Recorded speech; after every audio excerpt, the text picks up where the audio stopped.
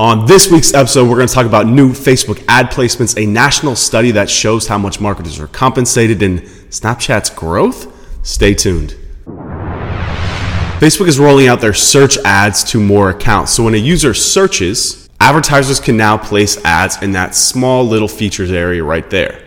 Now, to me, this is just a play to get more inventory as Facebook newsfeed continues to be more and more saturated, as well as Instagram. To me, I don't see this being an overly impactful placement just because of the nature of Facebook search. People tend to only search for people on Facebook, so it's not going to be like Google search where you can match keyword intent to ad intent. To me, this is simply going to be an overflow placement for advertisers who just need more inventory to get more impressions. You can start to look out in your ad accounts now. It should be rolling out soon.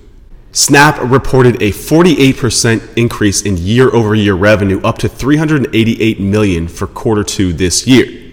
Now, don't call it a comeback. Snap has been reporting steady numbers since 2017. It's just kind of gotten lost in the shuffle and the explosion of Instagram, especially since they launched Stories. However, there's some really important data points coming out of this that we should really be paying attention to as marketers. They've had a steady increase in daily active users, 13 million new in Q2, now over 200 million daily active users. The company partially credits this to their new AR lenses. They're really finding their niche in the younger social market with a demographic reach of 90% to 13 to 24-year-olds.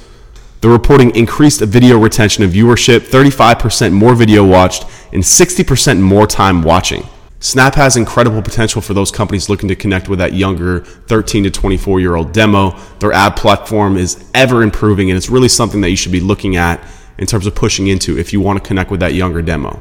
There's been a lot of reports that voice search will make up 50% of all searches by 2020. Adobe just completed an in-depth survey where it showed that, yes, voice search is growing, but 48% of current voice search are done for general voice searches. Now, this is really important for marketers because general voice searches is much different than commercial intent searches or even locational-based business searches. So we look at the data that comes out of this survey, we can really dig into how people are using voice search right now.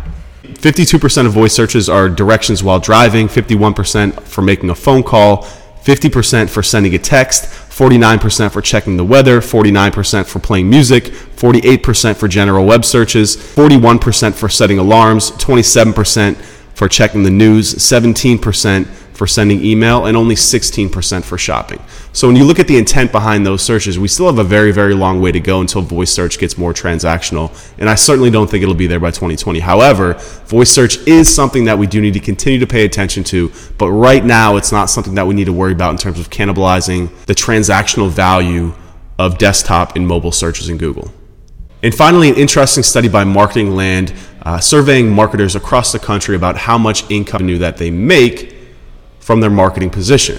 26% reported an income between $50,000 and $74,000 without bonuses or additional compensation. Nearly a quarter of respondents, 24%, reported a salary range of $75,000 to $99,000 a year. Just 6% of respondents are making more than $200,000 annually. 33 respondents reporting 10 plus years of experience in a marketing role. The salary distribution was divided fairly evenly among those who make between $50,000 and $99,000 and $100K and $150K. California, New York, and Washington are the top earning regions for marketing professionals, with 48 and 51% of respondents having reported a salary that exceeds $100,000 respectively. That's all I've got for this week in marketing. Please subscribe, get these updates in your inbox so I don't have to keep advertising to reach you because it's getting expensive. I'll see you in 2 weeks.